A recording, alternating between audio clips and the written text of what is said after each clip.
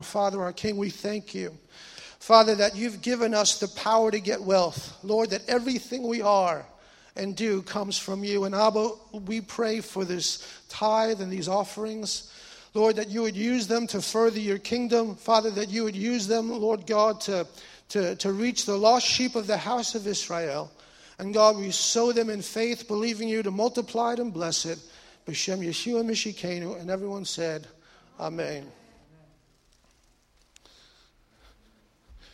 And by the way, if you're wondering, giving is part of worship. So in a traditional synagogue, you can't give on Shabbat. But that's nonsense, because giving is an expression of our worship to God. Matter of fact, that's all that takes place on Shabbat is giving and sowing. Folks, there's a lot of people with hands up wanting to give, so make sure you get them. All right. How's everyone doing today? Okay, at least someone's doing fantastic. I mean, is there any other way to be? You have to give me a second. I have to do some filler while I restart my iPad, because it has a mind of its own this morning, so we want to reel it in. How many people read through the Parsha at home? A couple of you. I want to encourage you to do that. Friends, everything in the Tanakh, is related to Messiah. Hear me. Everything in the Tanakh, Yeshua said, it is written of me in the scroll of the book. Every single thing that you read about in the Tanakh is pointing us to God's Messiah and what he would do through the Messiah and what he wants to do in your life. So I want to encourage you to be faithful to read the Parsha, to the corresponding Haftarah, and also the New Covenant Scriptures. It speaks of the Messiah. It speaks of what he wants to do in you and through you, and today's no exception. If you are a note taker and love titles, I think finally, anyone who knows me knows I am the worst titled person in the world. I pick the worst titles for my messages of anyone. I never come up with a good title. It's always plain, like a Sukkot message. Okay, it's not very exciting, right? Or, Yom Kippur, 5776. Okay, that's not a great title. But today, I think finally, I have a divinely inspired title. So I think the Lord, maybe in this new year of Jubilee, and how do we know it's the year of Jubilee? There's a lot of reasons. But there's one reason that we really know it's the year of Jubilee. The Mets are in the playoffs. So it has to be the year of Jubilee. Folks, I didn't know if you could handle it, but I almost wore my Mets kippah.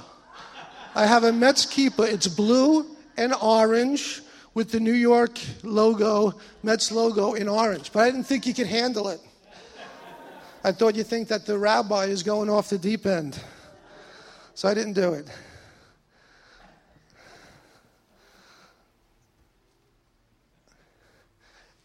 But my message title, that's what you're waiting for.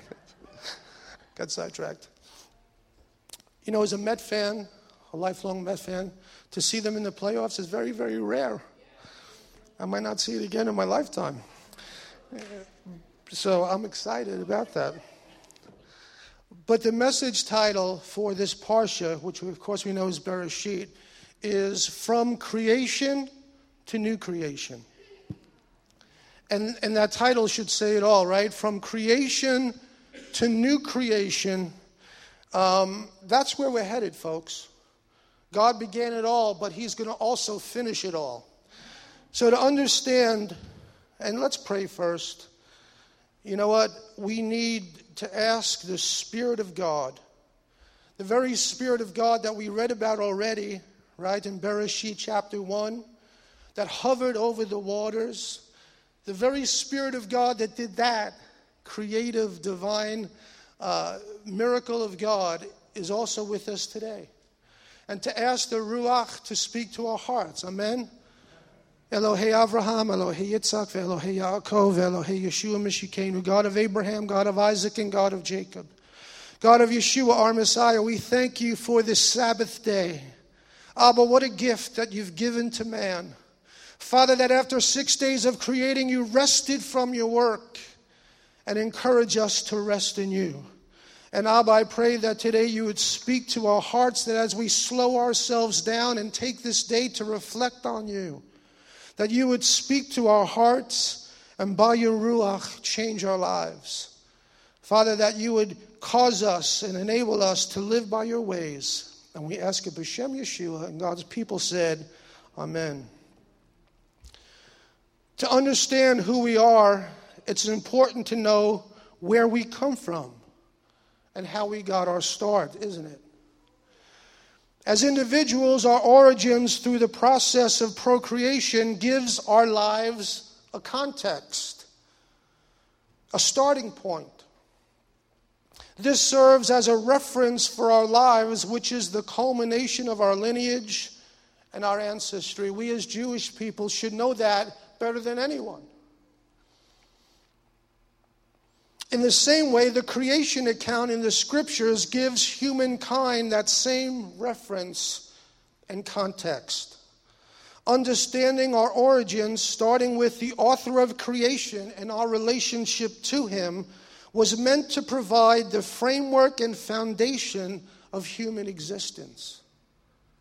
Do you hear that? This framework was provided so that we could make the most of our lives through our connection with the creator of the universe to give context and purpose to our lives. Friends, if we're not connecting to God, we have no context to life. We're just meandering through life trying to find meaning. You ever meet folks like that? Their life has no meaning. What is the purpose to life? We as Jews, as Messianic Jews, specifically know our purpose in life. We're not wondering. We know what God has called us to. In light of this, we can understand why modern society has lost its way, why it has derailed, ending up far from its biblical moorings. With the hellish onslaught against the foundations of scriptural faith being propagated in our society, including our teaching institutions, we have a society increasingly detached from its biblical context and ultimately from God himself. Do you hear me? We have a society that is detached from its biblical context and detached from God. And if you don't think that's a problem, just turn on the news. Just look at the people you work with. It's quite evident if we have eyes to see and ears to hear. As a society, we're getting farther and farther from our true origins, and the end result is people with no concept of who they are and why they exist, or the God who created all things. Do you know we live in a generation that doesn't even believe God exists? And as Jewish people, we're not exempt. How many Jewish atheists are there? Many.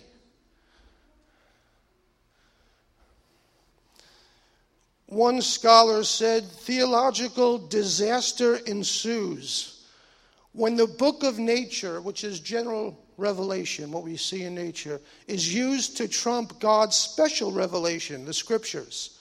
When science is placed over scripture as authoritative and compelling. The current conversation on this subject is leading down a path that will do irrevocable harm to our affirmation of the accuracy and authority of God's word. We don't often make a connection between the account in Genesis and the scriptures that record it to faith. We don't often make a connection between the modern day teachings of evolution and science and connect that to faith or what's happening in our society. And I want to tell you, there is a very, very strong connection to it. This is why the scriptures are under attack.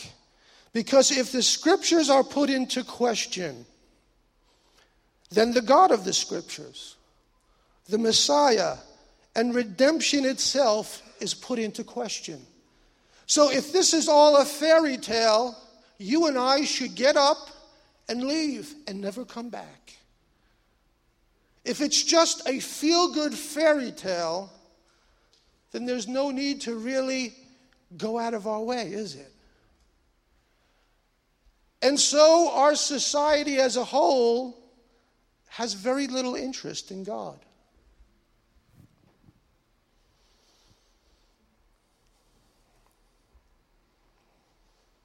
And since the economy of God, listen to this, is based on emunah, all these quote-unquote questions eat at the core of people's faith. That's why you could have religious people who don't believe the scriptures. You ever meet people like that? They're religious people, but they don't believe the scriptures are real and true.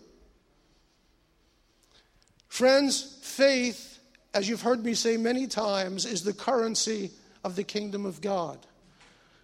It says, by faith, Abraham believed God. Right? And without faith, we really can't interact with the God of the universe. And so the enemy comes in to sow doubt and unbelief, like we read in the very first few chapters of Bereshit, like he did with Adam and Chava, to sow in doubt and unbelief. Why? Eating at the faith that they had in the living God and bringing destruction to humankind. I want to tell you that same principle is at work today. The enemy comes to kill, steal, and destroy the faith of humankind in the one true living God. Because even if he doesn't steal it totally, but just casts a little bit of doubt, a little bit of unbelief, then you could have believers who quote unquote know God, have experienced God, tasted of the glories of God, walk around thinking that God somehow doesn't want to help them because, who am I? Because the enemy casts just a little doubt, saying, oh, you're not worthy of the help of God because you're broken, because you're unholy, because you're not worthy of God interacting with you. I want to tell you, nothing could be further from the truth than that lie. Today, with the beginning of a new Torah cycle, I thought it would be a good time to look at God's plan from creation to a new creation. God has never, nor will he ever be taken by surprise. Do you believe that? God is the eternal one. He is the beginning and the end. Right? He knows the end from the beginning. He's not surprised by the twists and turns of life or society or humankind. So God has always had a plan to restore humanity to its intended reason for being. Hear me, do you even know what that is? Do you know what humanity's intended reason for being is? Most people don't, and it's very simple. To worship the Creator.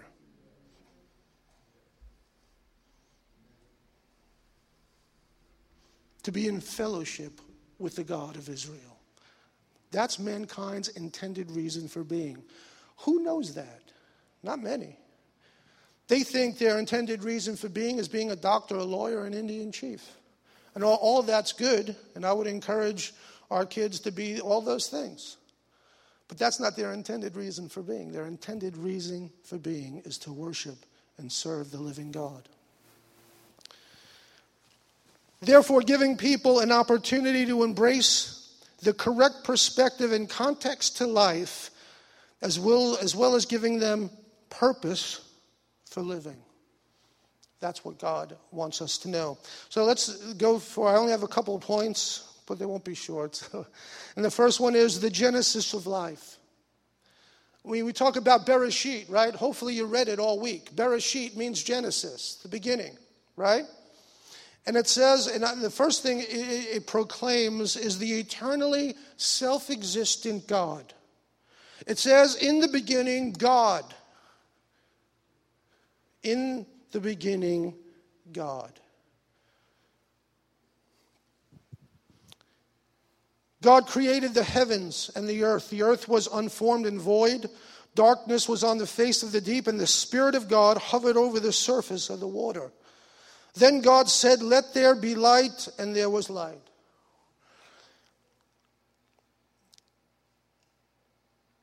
You know, I find it's funny. Jewish people don't even know what they believe many times.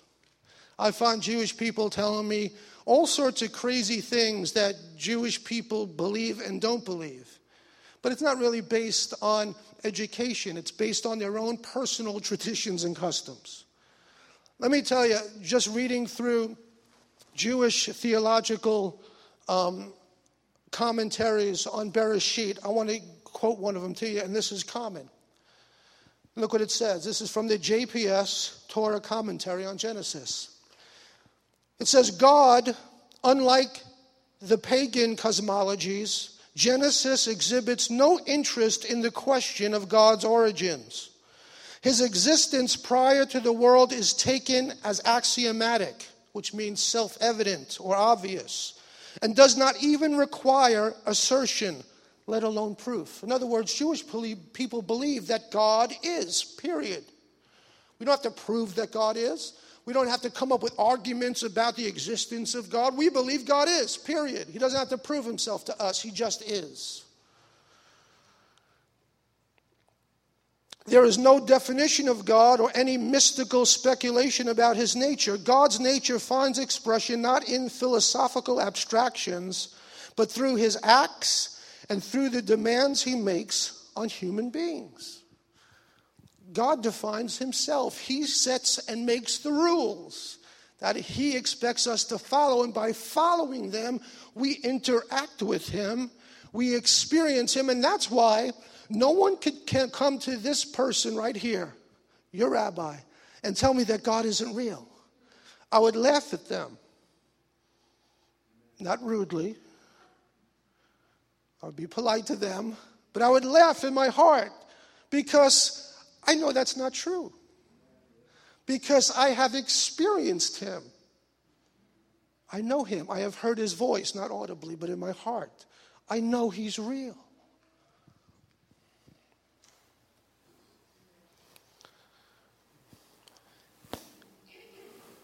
One writer says, it is possible for a person to contend that a poem is nothing but black marks on white paper.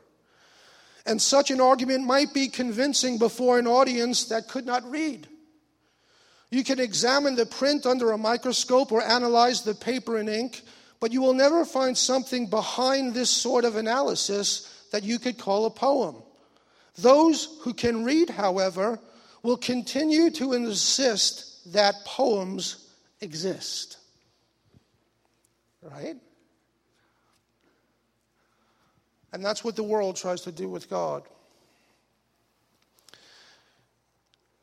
Jewish theologians said that the biblical creation narrative is a document of faith.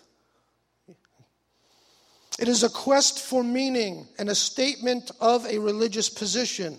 It enunciates the fundamental postulates of the religion of Israel, the central ideas and concepts that animate the whole of biblical literature. Its quintessential teaching is that the universe is wholly the purposeful product of divine intelligence that is of the one self-sufficient, self-existing God, who is a transcendent being outside of nature and who is sovereign over space and time. That's what Jewish people really believe, if they believe in God.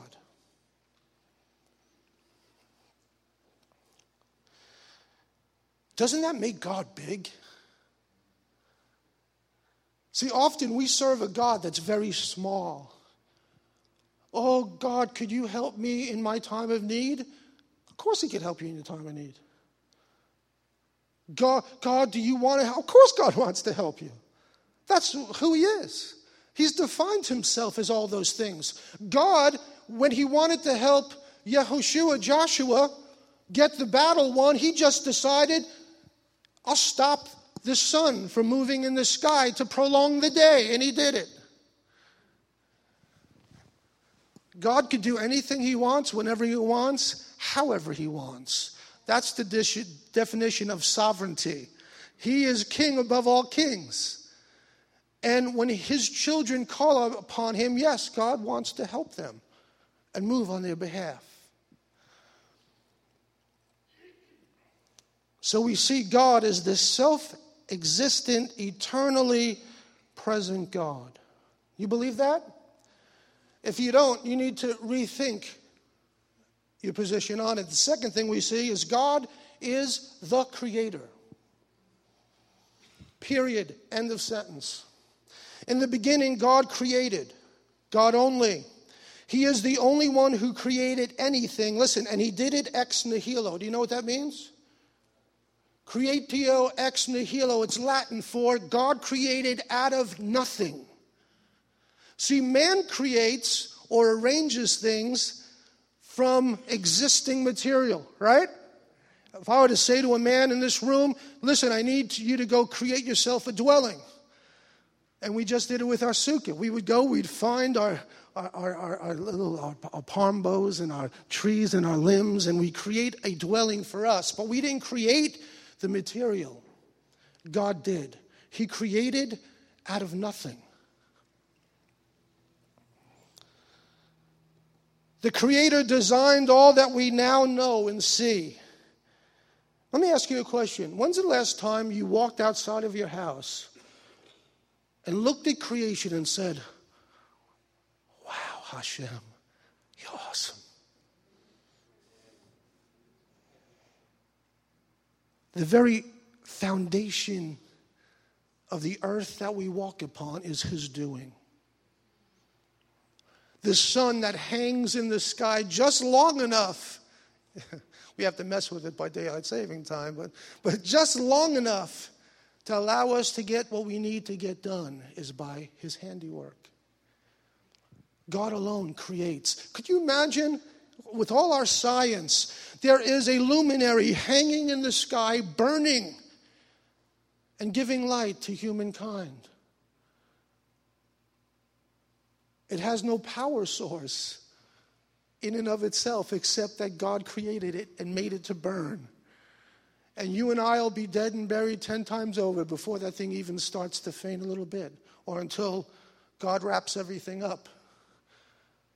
How amazing is this God? And we don't think that somehow God could help us. Friends, I want to tell you, God is nearer to you than you think. He's the creator. The very fact that we live in an intelligently designed universe speaks to God as creator. Man cannot create, like I said. Man can merely rearrange the blocks that God has provided, like a toddler in a nursery. And we think we're so great. But don't toddlers think they're great? You give them the blocks with the A, B, and the C, and they make a little pyramid, 4 on the bottom, then 3, then 2, then 1. Mama. Wow, that's what it's like, God looking down upon us. We're impressed, but God is like, it's cute. It's cute. As long as we have the perspective that he made the blocks that we're playing with. The JPS commentary says this: the Hebrew stem bara, which means to create, is used in the Bible exclusively of divine creativity. It signifies that the product is absolutely novel and unexampled, depends solely on God for its coming into existence, and is beyond the human capacity to reproduce. In other words, the things that God created, we could never reproduce like he did. So what does that mean? We must be dependent upon this God. Do you know what? The ancients were actually a little better at that than we are. We think we're self-dependent. That, we could live our life without God and somehow make it through. Yes, you can make it through. But you're not going to make it through well. without him. He goes on to say this conclusion is reinforced by the idea of creation by divine fiat without reference to any inert matter being present. Also, the repeated biblical emphasis upon God as the exclusive creator would seem to rule out the possibility of pre-existent matter. Finally, if bara is used only of God's creation, it must be essentially distinct from human creation or arrangement. The ultimate distinction would be creatio ex nihilo, which has no human parallel and thus utterly beyond human comprehension. You see, the people that think we could somehow explain God are out of their minds. If you could grasp an infinite God, then you'd be infinite, wouldn't you? If your finite mind, which God created, just like I'm talking about those little blocks, A, could comprehend an infinite God, that would make you on par with God. Friends, we are very, very, very, very far below God. God is infinite. His wisdom, it says in the scripture, beyond searching out.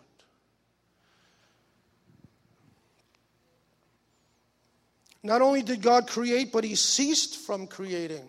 And that's important for the evolutionists. God ceased from creating. So nothing new was created after God finished. God finished the totality of creation in 6 days. And look what it says in Bereshit 2. Thus the heavens and earth were finished, along with everything in them. On the seventh day, God was finished from his work which he had made. So he rested on the seventh day from all his work which he had made. God blessed the seventh day and separated it as holy, because on that day God rested from all his work which he had created, so that itself could produce. So God not only is the self-existent God, not only is he God the creator, but he's the God who stopped creating. So everything that we're going to have, we have. By the way, I've never witnessed a monkey in a transitional form ever. Just saying. God the creator. You see, a message like this is meant to restore the majesty of God. God is made very small in the world. Matter of fact, he's put into religions. Or you could insert a little taste of God if you so desire, and you could have this flavor or that flavor. No. God is our source. And if we don't hook up to our source, we're going to be deficient in a lot of things. But God, being the God that he is, how would I describe God? How would you describe? You know how I would describe God, which is really, he's indescribable. How would I describe God? Beyond awesome. A God who loves his creation beyond measure. A God who only desires good for humankind, and there is no darkness in him. A God who is benevolent, but a God who is just and true and righteous and holy. We could go on and on. But that God that I briefly described happened to make man, you and I, the pinnacle of his creation. That should be humbling to you and I. It said, then God said, let us make humankind in our image. Notice the us, the plural. We're going to get to that as a little rabbit trail in a second. In the likeness of ourselves. God is one, correct? Adonai Eloheinu, Adonai Echad. Right? Okay. Let them rule over the fish of the sea, the birds of the air, the animals, and over all the earth, and over every crawling creature that crawls on the earth. So God created humankind in his own image. In the likeness of God, he created him, male and female, he created them. In the Zohar, it comments on this verse, and look what it says. Come and see the mystery of the word, and it uses the tetragram, Yod He Vav He, Hashem. There are 3 steps, each existing by itself. Nevertheless, they are one. And so united that one cannot be separated from the other. The ancient Holy One is revealed with 3 heads, which are united into one. And that head is 3 exalted. The Ancient One is described as being 3 because the other lights emanating from him are included in the 3. But how can 3 names be one? Are they really one because we call them one? How 3 can be one can only be known through the revelation of the Holy Spirit. So this concept of the triune nature of God that we have as believers is a Jewish concept, friends. Do you know the word for echad is not the one for a singular one? Adonai Eloheinu Adonai echad, one. That same word echad is used for when man and woman become one flesh. Echad. Last time I checked, I am one, my wife is one, it makes 2, but God says we are echad, one. It's used for a cluster of grapes, 20 of grapes. On one vine is called a cluster of grapes, echad, one. But yet there are many on it. So echad is a Hebrew word not meaning a singular numerical one, because that word is yachid. But God is one, manifesting in its triune nature. That was just a little side note for you. Because how do you touch on that and read those words without commenting? I don't know. So the divine intent and purpose are solemnly declared in advance. And the stereotype formula, and it was so, gives way to a thrice repeated avowal that God created the man using the significant verb bara. So God created. Human beings are to enjoy, listen to me, are to enjoy. Say the word enjoy. Enjoy. Say it again. Enjoy. Okay, religions become obligatory. But we were made to enjoy a unique relationship to God, who communicates with them alone and who shares with them the custody and administration of the world. So his relationship with man is special and unique. I want to ask you a question for at your own convenience to answer. Do you enjoy God?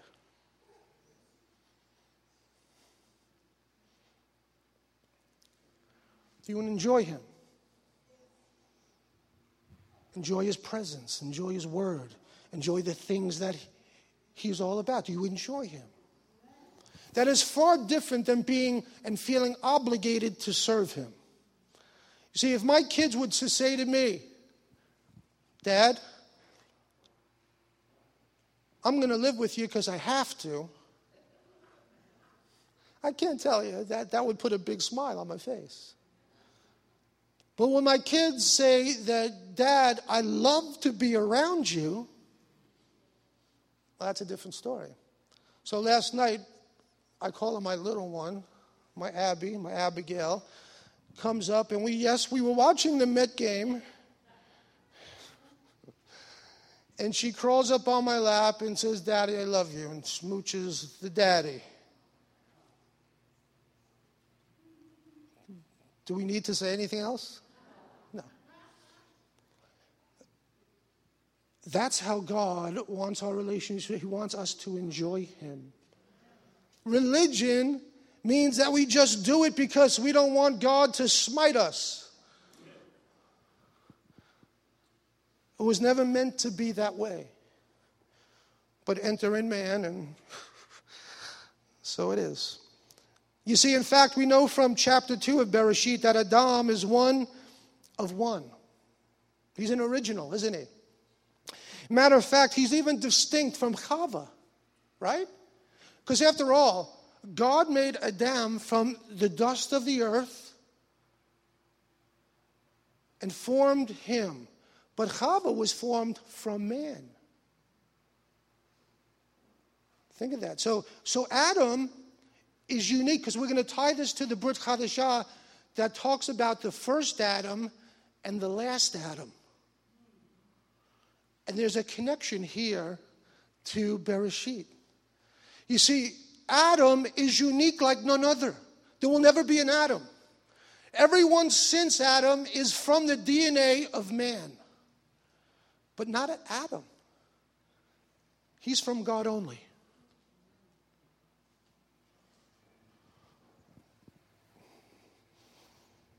Because we often talk in terms of Adam and Eve, right? And yes, God did ultimately create them both, but they are created differently. Adam, solely the work of God. Chava, taken from man. All right, so why is this important?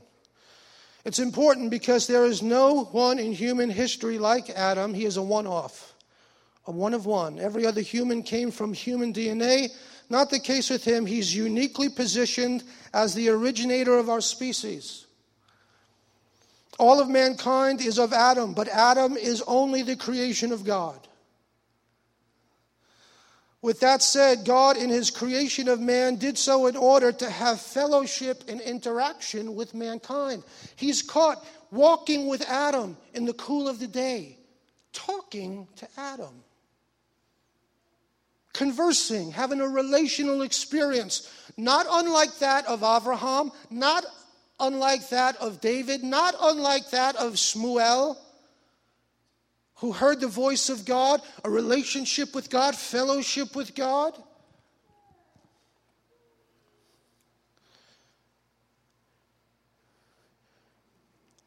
But in order for love to be real, it requires a free will, does it not? If you could force people to love you, that'd be one, pretty sad. But you would never be convinced that they really love you, would you? And so God gives man a free will. And this way he knows that when they say,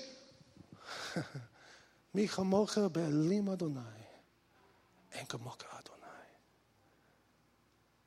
From the heart, he knows it's real.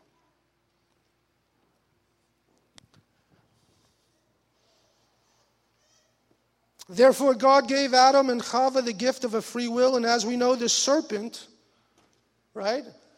How many people like snakes? Anyone? Have any snake people?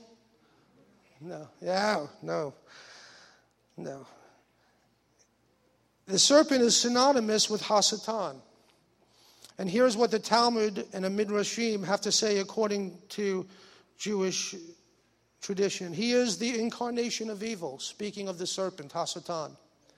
And his thoughts and activities are devoted to the destruction of man, so that Satan, the impulse to evil, the Yetzer Hara, and the angel of death are one and the same personality. He descends from heaven and leads astray, then ascends and brings accusations against mankind, and thus his name Hasatan, which means the accuser. So he accuses man before God. And he says, hey, God, your creation is vile. And they're awful. And you should let me, get onto them. Always accusing us before God. And he received the divine commission, and it goes on to say, he takes away the soul, or in other words, he slays, speaking of the serpent. Well, you know what the Brit Chadashah also talks about and gives a great definition of Hasatan, the serpent. Look what it says in Revelation chapter 12 and 9. The great dragon was thrown out, that ancient serpent, Bereshit, right? Chapter 3, also known as the devil and Satan, the deceiver of the whole world. What did he do in the garden? Do you remember? He deceived Chava and Adam. You have to put Adam in with him because it says that Adam was there. So he deceived humankind. And that's what he continues to do. He deceives. That's how he gains a foothold in the lives of humanity, by deceiving. Do you ever wonder, logically speaking, why in the world do all the nations hate Israel? What did we do? We're the size of New Jersey. There's no like great natural resources in the land like there is in the surrounding countries that are loaded down with oil and the whole bit. Got a little piece of land that was a barren desert when we got there. You couldn't grow anything there. And we turned it by God's grace into a fruitful garden, and we supply the surrounding nations with goods. But why is there such an irrational hatred to Israel? It's deception from Hasatan, who deceives the nations into thinking that Israel is the enemy.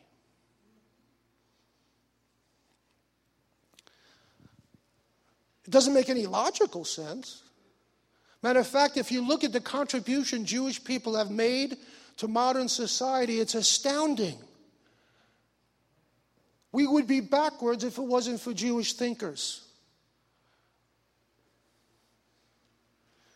Why the hatred? Deception. The enemy is a master. That's who he is. And just like he did it, think about it, to Adam and Chava, who were looking at God face to face, chatting with him.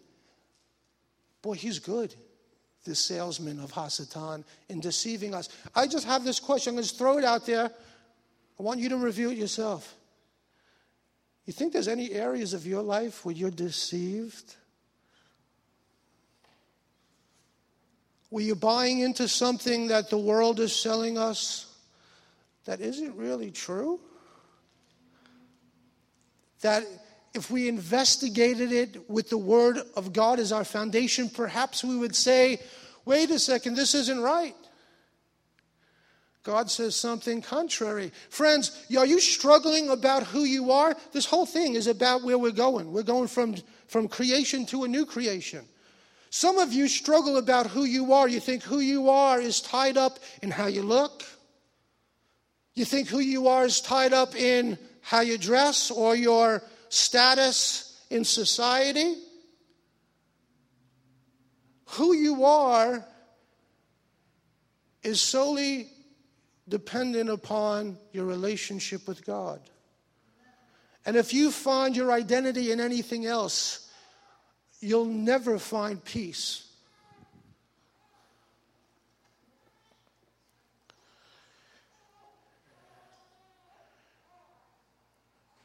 Do you know this struggle that humankind still faces today with Hasatan and evil and the Yetzer Hara, the evil inclination, needs to be overcome? Matter of fact, in Bereshit chapter 4, right, from the same Parsha, we know the story of Cain, right, and Abel, Cain and Abel, right? And look what it says. God is speaking to Cain. And he says, if you are doing what is good, shouldn't you hold your head high? And if you don't do what is good, sin is crouching at the door. Hear that. Sin is crouching out the door. It wants you. I want to tell you nothing has changed. Sin is crouching at the door. It wants you. But look what God says to him. But you can rule over it. You can rule over it.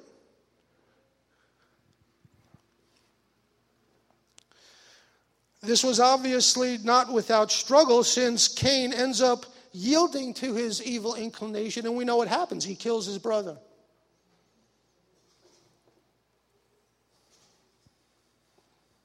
He made the wrong choice, and he pays the price for it. So we have seen that life comes from God alone, and that Satan, through human weakness and temptation, comes to kill, steal, and destroy the very life that God created. It's already present in Bereshit chapter 3, friends. We're not even 3 chapters into the Tanakh. It surfaces. This is what the whole temple sacrificial system is predicated on. The reason why God had to have an elaborate system of atonement is because of this 3-letter word, sin. Say it with me, sin. I want to tell you, sin, I've said it before, I'll say it every week if you want, is the blight of mankind. Why do nations want to overtake other nations? Sin. Why is there hatred? Sin. Right? Why is there murder? Sin. Why is there death and destruction? Why is there pride? Sin. Why is there greed? Sin. It all boils down to the same thing. It sprung its head here in Bereshit chapter 3 because it is the personification of Satan himself. He is all those things. He comes to kill, steal, and destroy. And when we have inclinations like that, we are giving in to the wrong part of our nature. So bring in now the last Adam. We just talked about the first Adam, right? Do you know the Brit Chadashah speaks about the last Adam?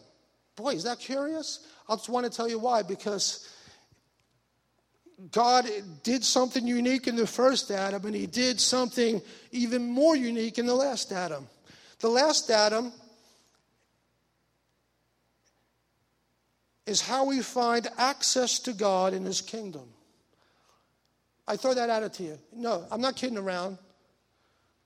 If someone were to ask you tomorrow at work, do you have access to God and his kingdom? What would you say? No, what would you say? Would you say yes, it's true? Would you say yes because that's the right answer, Rabbi? Would you say yes because you know that you really have access to God and the kingdom of God? That is the whole reason why God created a relationship with mankind and the nation of Israel, is that there would be a nation on earth that can access the living God. In fact, the Tanakh says Adam, the first man, became a living human being, but the last Adam, speaking of Yeshua, has become a life-giving spirit. Note, however, that the body from the spirit did not come first, but the ordinary human one, the first Adam, the one from the spirit, comes afterwards. The first man is from the earth, made of dust. And the second man from heaven. The people born of dust are like the man of dust, and the people born from heaven are like the man from heaven. And just as we have borne the image of the man of dust, don't you? We look just like Adam, like God created him, just like we do now. Just as we have borne the image of the man of dust, so also we will bear the image of the man from heaven.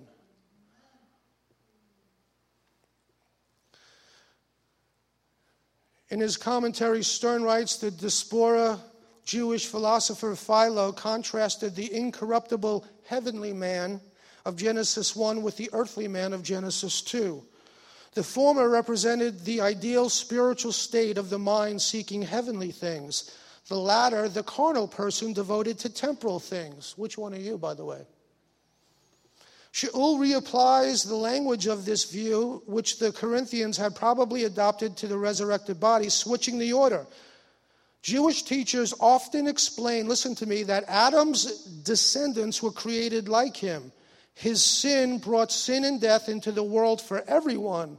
But they also often taught that Adam had incomparable glory and power before he fell into sin, and that his glory and power would be restored in the world to come. Isn't that something? So we see the contrast of the first Adam, who God created from the earth, and the last Adam, who God sent from heaven to earth. The last Adam is a reference to Messiah Yeshua, who, like the first Adam, listen, was the progenitor for all who would come after him. And just like the first Adam was born from the earth, the second Adam was born from above, and his descendants will also be born from above. You hear that term that I'm using, born from above, born anew? Christians have taken that and they come up with the phrase born again. It's a Jewish concept meaning born from above. And in Jewish literature, that term born anew or a rebirth of sorts is used many, many times in the Jewish life cycle. Let me read to you the account in Yochanan. There was a man among the Perishim named Nakdimon. He was a ruler of the Judeans, and this man came to Yeshua by night and said to him, Rabbi, We know it is from God that you have come as teacher, for no one could do these miracles you perform unless God is with him. Yes, indeed, Yeshua answered him, I tell you that unless a person is born again from above, he cannot see the kingdom of God. Nakdimon said to him, how can a grown man be born? Can he go back into his mother's womb and be born a second time? Yeshua answered, yes, indeed, I tell you that unless a person is born from water. Okay, here's the caveat. Jewish people knew that there were certain rebirths in Judaism. But Yeshua takes him back to the first one. If you were not born of water and the Spirit. Now, they were all born of water, and they got that. But he references now being born of the Spirit. He cannot enter the kingdom of God. What is born from the flesh is flesh, and what is born of the Spirit is spirit. Stop being amazed at me telling you that you must be born again from above. Judaism's rebirth is used to describe a person's change in status. Like when a Gentile converts to Judaism, for instance. Or when a man gets married. Hey men, did your status change when you got married? Was that a rebirth of sorts? Oh yeah. That's called what we call a paradigm shift. Right? When you get married. New everything, correct? It's true. Just telling you like it is. I'm not lying. The rabbi's not lying to you.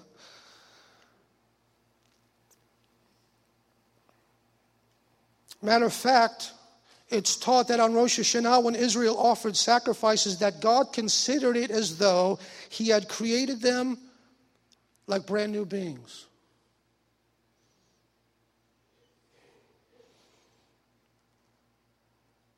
And Judaism frequently uses new birth to describe the world to come.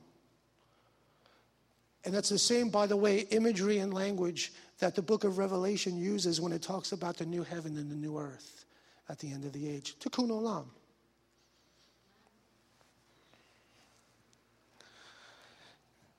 So in order to have a rightful place in the world to come, we must be born or reborn of the Spirit. That's what the Messiah was saying. Through the Messiah and be made alive to God, repairing the breach of relationship caused by the first Adam. How God is ingenious. Knowing that the first Adam gave natural life, that he would send the Messiah to be the second Adam to impart spiritual life, which means what?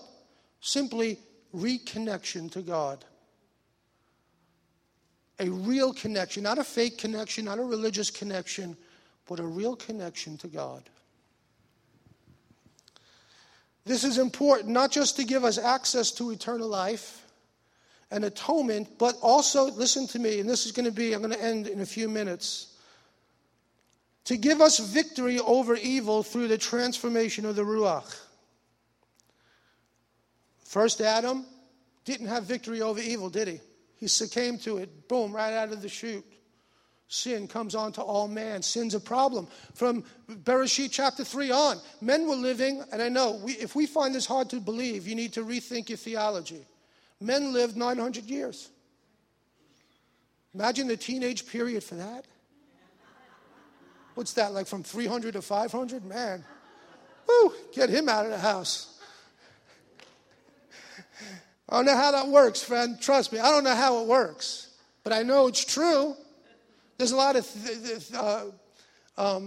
scientists that have theories as to why that was and how that was. I'll leave that to God. I'm going to hit the reels in heaven when I get there. But all I know is this, that after sin entered the world, people who were living 900 years started living 700 years. And then 500 years. And then 400 years. And they started living shorter and shorter and shorter and shorter and shorter. And by the time now God is seeing the sin of mankind, men aren't living that long anymore. And God says, you know what? I've had enough with this creation that I made. I think I'm going to do a reboot. And I'm going to wipe them all out. And he finds one man, Noah, right? And we know what happens. But sin was killing the natural man. I want to tell you, sin kills the spiritual man too. And God had to put a limit on man to say that, hey, you'll live 70. I'll give you 70 years because if you keep going like this, you're going to live like 2 seconds. So God has mercy on mankind, and he gives us a chance to get out. Friends, 70 years ain't long. We can attest to that, can't we? Don't you feel like you just graduated high school? I do. I'm 53. Friend, my high school years are dead and buried. But it feels like it just happened. It goes fast. God's given us a little breath, a vapor of life. But sin is the culprit. It's the problem. But look what God said about a new creation. Say new creation. For neither being circumcised, which means being Jewish, or being uncircumcised matters. What matters is being a new creation. So he's saying, doesn't matter if you're Jewish or non-Jewish, because if you're Jewish, Baruch Hashem, now you're my servant, so the rest of the nations could come to know me. But needless to say, God wanted all nations to serve him. But what matters isn't circumcision or non-circumcision. What matters is the new creation. Well, what's the new creation? Telling us that men need to meet this requirement. Well, therefore, if anyone is united with the Messiah, he is a new creation. The old has passed, and look, the new has come, and what has come is fresh and new. If you are united with the Messiah, you are a new creation. I'm not making it up. If, now it's a big if, you are united with the Messiah, you are a new creation. The old has passed. And what is he talking about? I know what you're thinking, but man, I got some things hanging on of that old thing there. He's not talking about stuff or character trait. It's saying that the old paradigm has passed. And behold, all things are new. There's a new paradigm for you. See, a lot of people think that it's, because, I don't know, I was the same person I was before, day to day. But there's a new paradigm. And that paradigm is given to us through the Messiah in the form of instructions. He teaches us how to live our life and how to gain victory and how to speak and how to think and how to overcome evil and how to be all that we could be in God. And when we practice those things, we go from victory to victory. Friend, it just doesn't happen through osmosis. And believers, listen to me. If you're waiting for something mysteriously to come upon you, to change your life, you're misguided. He's already happened. He came. He finished it, he said. It's finished. The Mashiach has come and offered himself. And this is what he said. Come and follow me. And when you follow him and you follow his teachings and you do what he says, you're going to find victory in your life.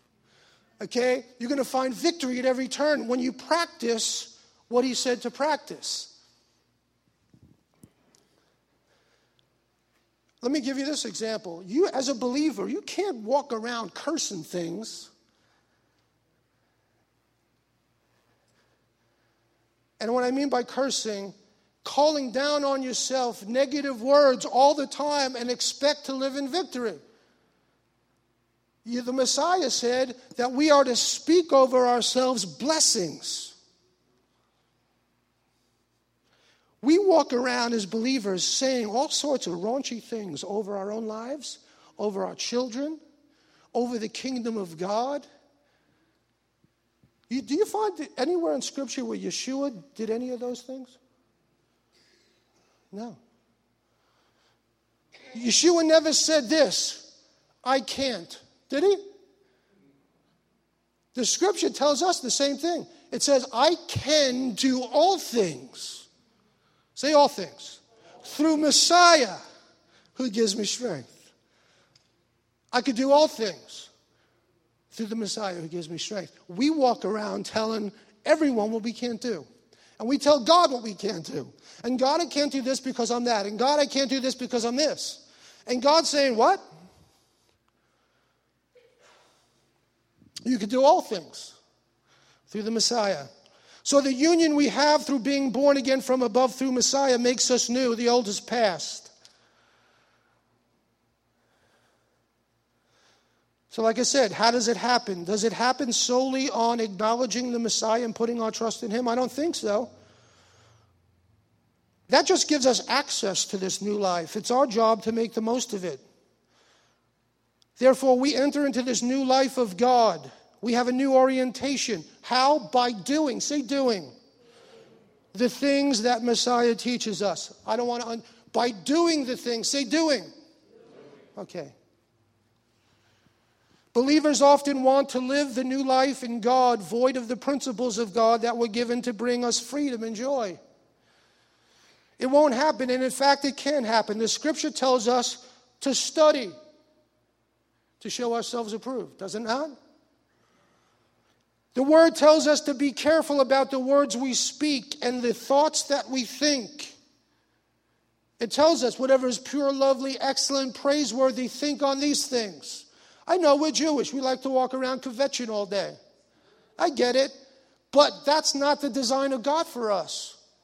The design of God for us is to think on the excellency of the glory of God. If in fact we find him glorious, which I do. God is glorious. I am his creation. He doesn't make junk. What do you walk around thinking about all day? The scripture tells us to take every thought captive. The word tells us to speak good things.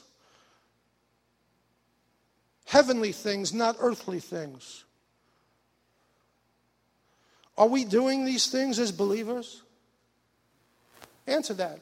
Are we doing those things as believers? Are we showing by our actions that we're truly following the last Adam, the Messiah, who gave us instructions on how to live? Isn't that what we're waiting for? Israel's waiting for the Messiah to come to instruct them. He came. He instructed us. But are we following his instructions? That's a valid question. Are you following his instructions? That's why you need to be in the Word on a regular basis. He gives us instructions for living. But you know what? I don't want to do that, Rabbi. I just want it to happen to me. Well, good luck with that. It's not the way it works. Well, I want it to work like that. Good luck with that. It's not the way it works. It works. God co-laboring with man. He doesn't do it for us. He does it with us. How many believers, and I don't want to show of hands, and don't you say anything. Don't say a word. Believers who don't spend time daily with the Lord. You read the scriptures once in a blue moon. That the Bible tells us that that's our life source. The words of God. We just went through on Simchat Torah, Tehillim 119, all about the Word of God and what the Word of God means to us. Yet for many people, that's all they read all week. Friend, if we want to live the life that God has for us, it has to be done his way. God has given mankind an opportunity and a second chance. He has given us the ability to be recreated, if you will, through the Messiah, where you don't need to be bound to the works of the flesh, but are free to walk in true godliness and holiness. Listen to this scripture. For those who identify with their old nature, set their minds on the things of the old nature. But those who identify with the Spirit set their minds on the things of the Spirit. Having one's mind controlled not by the old nature is death, but having one's mind controlled by the Spirit is life and shalom. Who wants life and shalom? For the mind controlled by the old nature is hostile to God, because it does not want to submit itself to God's Torah. Isn't that the crux of it? Friend, if we get real, let's be real. We don't want to do it God's way. When we are in that mode, and let's face it, We all get in that mode, including the rabbi. When we don't want to do it God's way, I don't like God's way.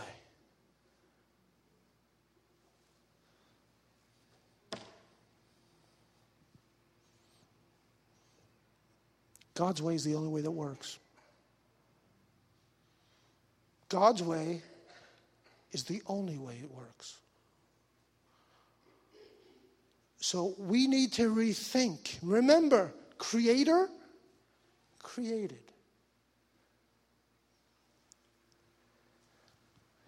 We get ourselves into hot water when we don't want to do it God's way.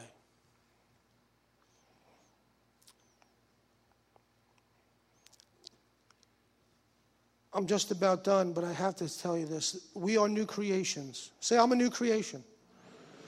You are. If you've accepted Messiah, it's true. Period. What you do now, though, is really up to you. How you live your life, because God gave you a free will, is up to you. He's given us access to His kingdom. He's given us access to His resources, but we must take advantage of them. We must look to the truth of Scripture, the teachings of Messiah, and apply them every day to our lives. Over time, say over time, we will see that we are transformed. It doesn't work if you start and stop. And to prove this, we have Hebrew today. Beginning Hebrew. Many people are going to start. And I want to guarantee you, you could do it a whole week. If you stop after week 1 and put it down for a month and pick it up again, you're going to start from the very beginning. You're going to set yourself back. Who's taken Hebrew and can attest to that? It's true. You ever been on a diet? Does starting and stop work? No. You lose 20, you go off it, you stop, you put 20. 2. Hate to say it. You know how it works. Start and stop it. It's consistency every day. And if you apply the scriptures every day of your life, the principles of the Messiah, you're going to go from freedom to freedom to freedom to freedom to freedom. It's going to take time, but as you do it every day, day in and day out and day in and day out, freedom to freedom to freedom to joy, to life, to peace. You're going to live it. You're going to be it. You're going to be able to encourage others because God has given you the tools to live your life victoriously. But if you're going to say to me, Rabbi, I've tried it. I've tried to do it for a month and then I stopped. That's why. Day in and day out, consistently. It takes consistency,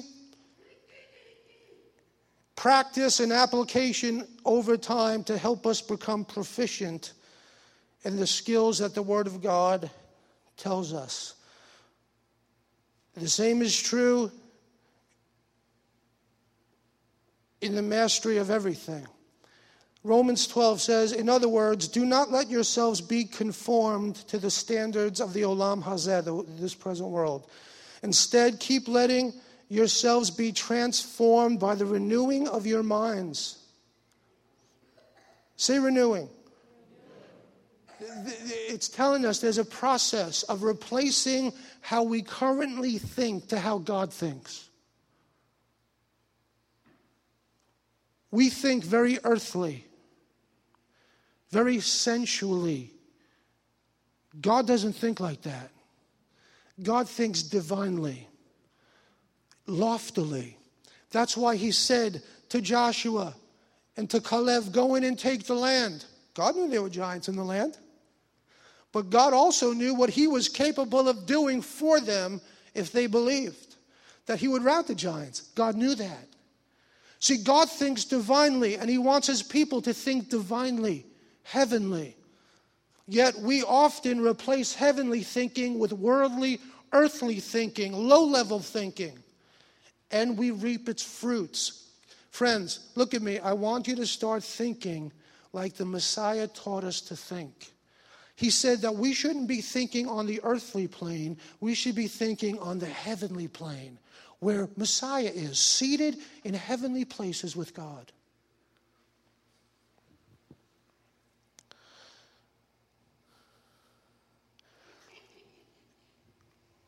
So God created the first Adam. He created this last Adam. And at the end of the day, you can read it throughout the book of Revelations, he's going to create a new heavens and a new earth. And the scripture says this. Here's the tie-in from the very first chapter to the last. In where dwells, in this new heaven and new earth that God's going to create, Tikkun Olam, righteousness. The first Adam did not walk in righteousness, sinned. The last Adam gave us the ability to be the righteousness of God in the Messiah. And in the new heavens and the new earth that he will create, those followers of Yeshua will dwell in a righteous state with God. People think of, wrongly so, that we're going to be living in heaven. That's a Christian thought. Scripture doesn't say we're going to be living in heaven. It says that God is going to create a new heavens and a new earth. And he's going to dwell on earth, P.S. in Jerusalem. That's where, so do you ask this silly question? Someone asked, where do you think the New Jerusalem is going to be located? What? New Jerusalem, it's going to be located in Jerusalem. And it says that in that when God comes to earth and recreates the earth, righteousness is going to rule and reign. He wants us to start practicing now, living our lives righteously before him. So we could go from the fallen creation to the new creation in Messiah, looking forward to God, winding it all up when he creates everything afresh and new, Tikkun Olam, where you and I will dwell with Messiah forever and ever. Isn't that awesome? God spoke that all the way at the beginning, knowing the final end of all things. Friends, if you don't line up with him today, you're just going to be wasting time. If you're in this room and you're struggling and you're struggling and you're struggling, start lining your thoughts up and your actions up today with the Word of God.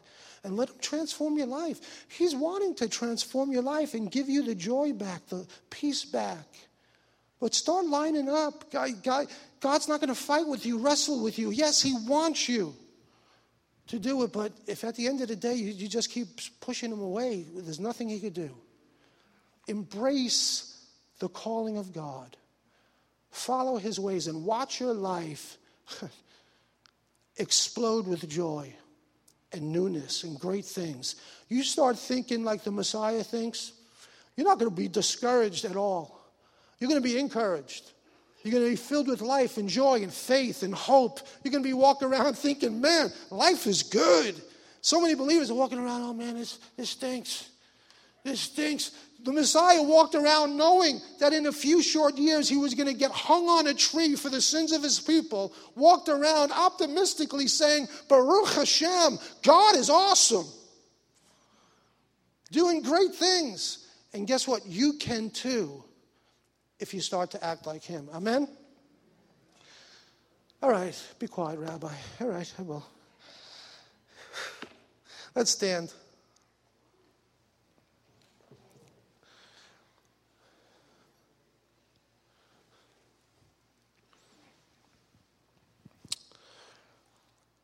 You know, I just dropped a lot of things into your lap. I get it.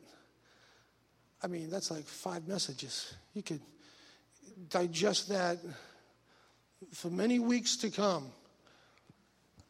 Take a moment right now and just get quiet before God. Just for a second. I'm literally a few minutes. And ask God to solidify something in your heart now, that you're going to get it, that it's going to be a takeaway, that you're going to leave here and do. Not 10 things, one thing that you're going to do. One thing that you're going to do. One thought about yourself you're going to replace. One thought of God you're going to adopt into your thinking. And that's how you do it. Little by little.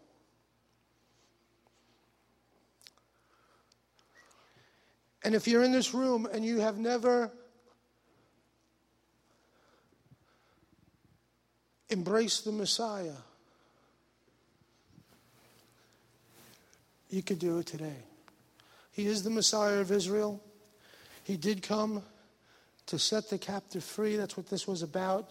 He wants you to be new. He wants you to experience his fullness, but it happens in him. A divine connection to the living God. That's what it's always been about. It's not about a religion.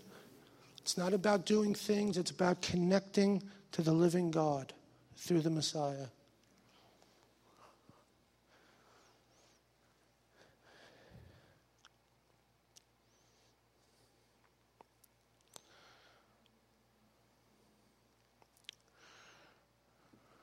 Amen.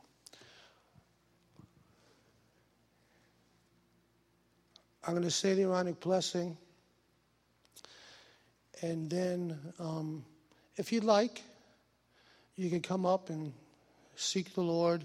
Or if you want prayer, I'm available for prayer to pray for you.